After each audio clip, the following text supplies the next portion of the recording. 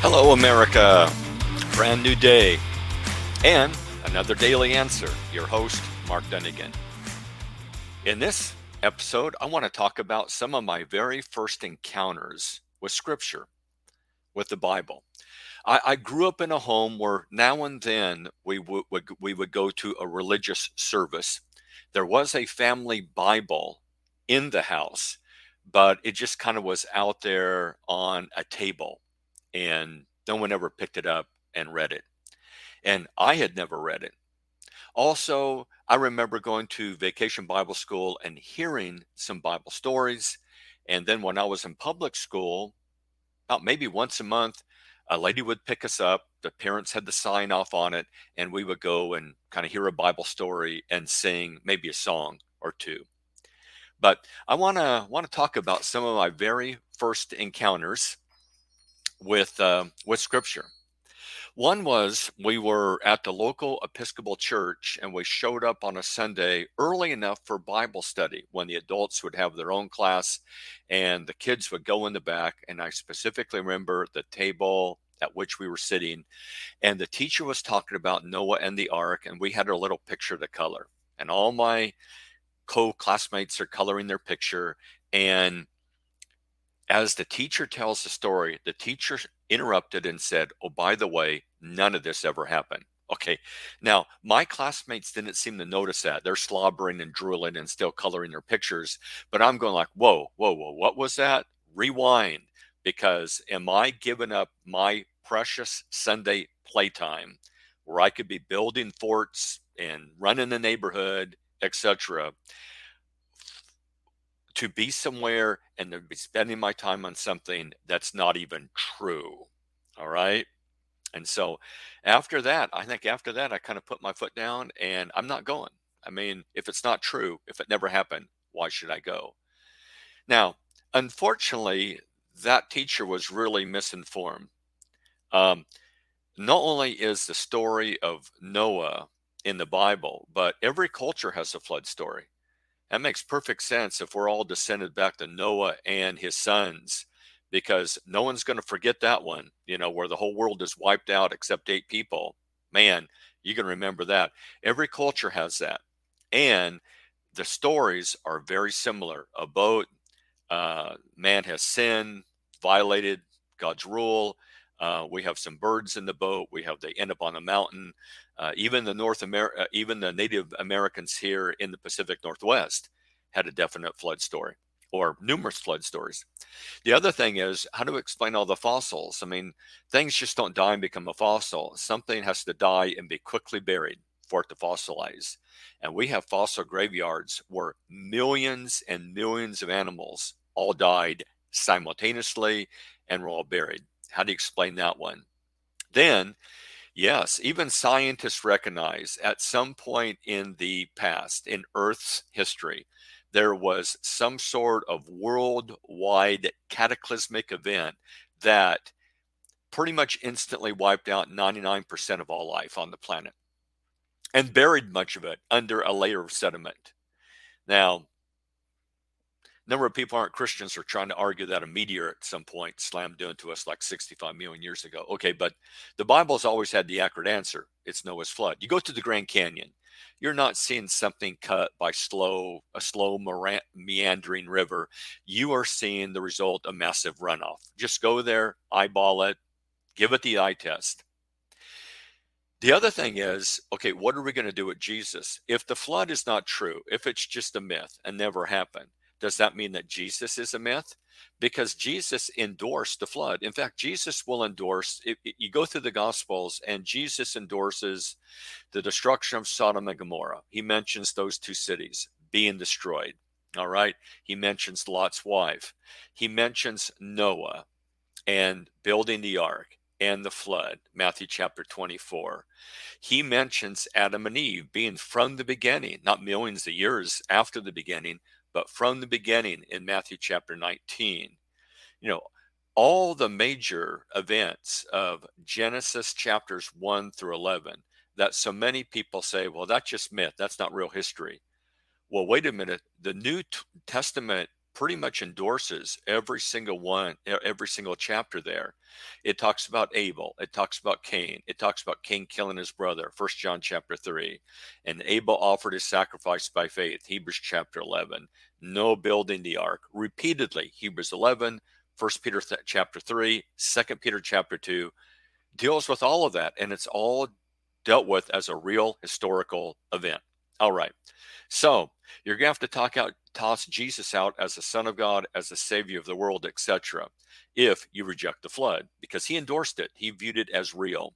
The other thing is, if you toss out the Bible, well, then you're going to have to toss out about everything written in the last 3,000 years, including music and art, because much of it is based on a biblical world view. You're not going to understand most of the literature of the last 3,000 years if you just say, we're going to ignore what's in the Bible and not even read it. The other thing, here was another misunderstanding I had. I really couldn't get into the Bible stories like David and Goliath because someone had put in my head, or maybe I'd put it there, is that there was history, like real history, which would be Second World War, Civil War, etc. That's real history. And then there was Bible history.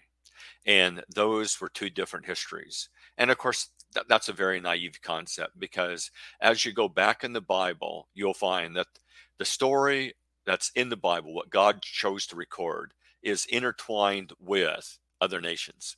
And it's intertwined with, well, historical characters that you find in secular history, like Nebuchadnezzar, like Cyrus, Pontius Pilate. Not only that, but archaeology just keeps confirming that the Bible, when it comes to its description of places, people, events, geography, etc., is always accurate. And each archaeological discovery just confirms that. I mean, for many years, unbelievers denied the existence of certain, like the Hittites. Well, we don't find them in any other source, any other document. The Bible is the only book that mentions the Hittites. Well, they were an imaginary people. Well, not so fast. That's not true. People question writing in the time of Moses. Now we know it existed there. People question the existence of the Hittites. They were a major empire, we now realize. People question the existence of Pontius Pilate, but we have inscriptions outside the Bible that referred to him as a real historical person. All right? So the Bible is historically accurate. I was really impressed when I first picked up the book of Luke and read the first 4 verses. And Luke is writing as a historian. That is, I've traced everything accurately. I'm laying it out for you. There are eyewitnesses to these events. People have been interviewed. And I want you to know the exact truth about what you believe. That is, the biblical writers lived in a world where there were fables, yet they clearly point out they're not writing fables. And Peter would emphasize that in 2 Peter chapter 1 and verse 16. The other misconception I had is that, yes, at some point in the past, Jesus had died for our sins, but everyone is now okay. Kind of had this idea that if you were born in America, you're automatically a Christian. That is, yes, there was a sin problem in the past, but Jesus came and he solved all that and he died. And I guess just by being born, you're locked into the cure. That you're okay now. There's no need to take care of your life. There's no need to repent or whatever. There's no danger of hell, maybe except you're a really, really, really wicked person like Hitler. But outside of that, the sin problem is all taken care of. And so kind of like all those problems are now solved. The other thought I had a little bit as I got older, particularly like in high school, was that the Bible is a book of mysterious sayings. I'd never picked it up, cracked it open, read it, but I kind of had this idea that the Bible was probably filled with statements like, what is the sound of one hand clapping? Or maybe like trick questions. If an airplane crashes on the border between the United States and Canada, where do you bury the survivors? Okay. And it's, or what, like if a rooster's on a pitched roof and lays an egg, which direction does the egg roll? Well, roosters don't lay eggs. I just thought that the Bible was a book of a whole lot of like trick stuff or mysterious sayings that did not make any sense. It was just this book of mysteries. So I'm around 20 years old, and I pick up the Bible and start reading it for the first time. And here are some things that really here's some things that really struck me. Here's my first impression of Scripture. First of all, how clear it was, and it was talking right to me. And there was really no question about, like, well, what does that mean? It was, for the most part, very self-explanatory. In fact, it was too clear. And I think various writers have talked about that. It's not that I read the Bible and I'm bothered by the things I don't understand. It's I read the Bible and I'm bothered by what is all too clear.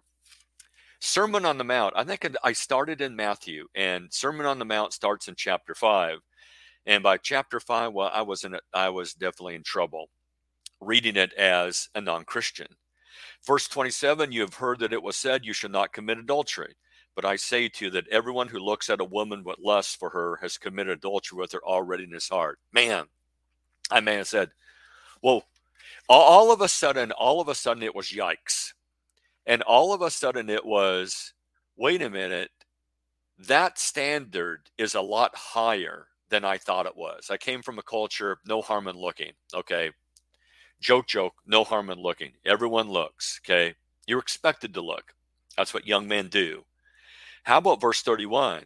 It was said, whoever sends his wife away, let him give her a certificate of divorce. That was kind of the moral standard the Pharisees had. The Pharisees went back to the Old Testament and misinterpreted it, and primarily in Deuteronomy 24, they thought there was just this green light for divorce there for any cause at all. And that's the culture I was growing up in. No fault divorce. You're not getting along. Grab your marbles and your TV and leave, and your stereo and your albums, and good luck to you. And you just find somebody else.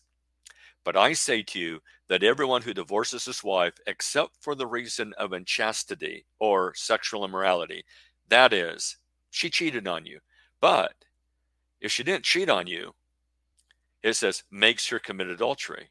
And whoever marries a divorced woman commits adultery. That is, you're in an adulterous relationship. And it's like, wow, because I was surrounded by people that were putting their spouses away and no one had cheated on them. And I was surrounded by people, from high school on in my 20s who were marrying people that had been divorced and did not have scriptural cause to get out of that divorce. And I'm going like, why isn't anyone talking about these passages? I'd been in churches before. I'd kind of been in Bible studies before, and I'd never heard these passages discussed. Another passage would be kind of like 1 Corinthians chapter 6, verses 9 through 10, where Paul says, do not be deceived. Do not be deceived. If you practice the following things, if you remain in the following behaviors, you're not going to heaven. Or do you not know that the unrighteous will not inherit the kingdom of God? Do not be deceived, neither fornicators. I had to look that word up. What's fornication? Well, that's sex outside of marriage. Uh-oh. Okay. Why isn't anyone talking about that? Nor idolaters, adulterers, effeminate homosexuals. At just about the time in my early 20s, you had some rumblings that people are saying, it's not that bad. It's okay. It's an acceptable thing to do. And right here, like, oh, not according to God. Thieves, the covetous, that's greedy people, drunkards. You're not allowed just to let your hair down and get drunk now and then. That's a sin. That keeps you out of heaven. Revilers or swindlers will inherit the kingdom of God. And again, why isn't that being preached about? Why aren't churches dealing with those particular topics, particularly among the denominations? The big popular churches, why weren't they having a Bible study in those passages? And I thought, like, well, probably because if they did, they'd lose half their members. That's probably why they're not addressing those passages. The other passage that really caught my attention was Matthew chapter 7. Verse 13, enter through the narrow gate, for the gate is wide and the way is broad that leads to destruction. And there's many there that are, on that path. Then it says, for the gate is small and the way is narrow that leads to life, and there are few who find it. 21. Not everyone who says to me, Lord, Lord, will enter the kingdom of heaven. And I was kind of like that. I wasn't living right, but I believed in God, and I believed that Jesus had lived and died for our sins. And I would have said, "Do you believe in Jesus?" And I would say, well, yeah, I believe that Jesus exists. That He's out there, and celebrate His birthday every year. And that passage really got my attention. It said to me, you know what? That's what you are. You're just one of those person out there going like, oh yeah, I'm a good person. I believe in God and I believe in Jesus, but gotta have your fun now and then. But he who does the will of my Father who is in heaven will enter. Many will say to me on that day, and this one caught my attention, Lord, Lord, did we not prophesy in your name? And in your name cast out demons, and in your name perform many miracles? Those are people that are very religious people. Those are people that would claim to be Christians. All right. And I knew denominations like that. I knew denominations where the people were claiming to cast out demons and they were claiming to do miracles. I went to some denominational services like that they said, yeah, we're speaking in tongues and etc. And then I would declare to them, I never knew you. Depart from me. And I'm going like, whoa, not only am I in trouble, but all these people out there that are religious, but they're not really doing what the Bible says, well, they're not going to make it either. And again, why isn't anyone addressing that issue? So all of a sudden, I realized that God's standard was a lot higher than the standard I was hearing preached in your typical mainline denomination. The thing that equally struck me is like what was in the Bible.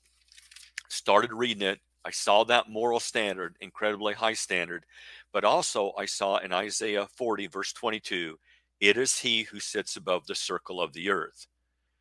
Well, I know when Columbus sailed, and I know what people thought prior to that as far as the surface of the earth. And right there, centuries before Columbus ever comes along, millennium before that happens, here is Isaiah saying that the earth is a circle. Well, how did Isaiah know that? I mean, he was not in some NASA program. He didn't go out there and walk on the moon and look back and go, yep, it's a circle. How did Isaiah know that? And it dawned on me, well, only the Creator would actually know that at that point in human history. I also was impressed when I read through the instructions in the Bible and said, you know what? That is the answer. When I read like the instructions about marriage, and like in verse 25 of Ephesians 5, husbands, love your wives just as Christ also loved the church and gave himself up for it. When I started reading kind of like the way that a Christian is really supposed to live and behave versus just like a religious person or a Lord believer, how a real Christian behaves, it dawned on me that's the answer. I mean, if everyone lived like that, our social problems would vanish overnight. There'd be no crime. You wouldn't have to lock your doors, no drug addiction, etc. All children would be raised in a good, solid home. Marriages would stay together. If people just, I think that's the real test. That's the real test of the truthfulness of any sort of ideology or worldview. If everyone practiced it, would the world get a lot worse or would the world get a lot better? With Christianity, I think it's clear. Genuine Christianity. I'm not talking about just religious stuff, and I'm not talking about stuff that just out there, this kind of religious stuff in the denominations. I'm talking about someone actually living according to the teachings of Christ in the New Testament. If everyone did that, would the world improve or would the world become a disaster? Then I was struck by the following. First, in my 20s, I read the Bible through. I just read it through. Took 9 months or so. I'm just going to read the entire Bible through. All right. And I was very impressed with what was in it. Very surprised by what was in it. The pre-scientific foreknowledge and the high moral standard. And it just like, this makes sense. This would work. Obviously, this would work if people practice it. This is the answer. But finally, there's something else I was struck with. What was not in it.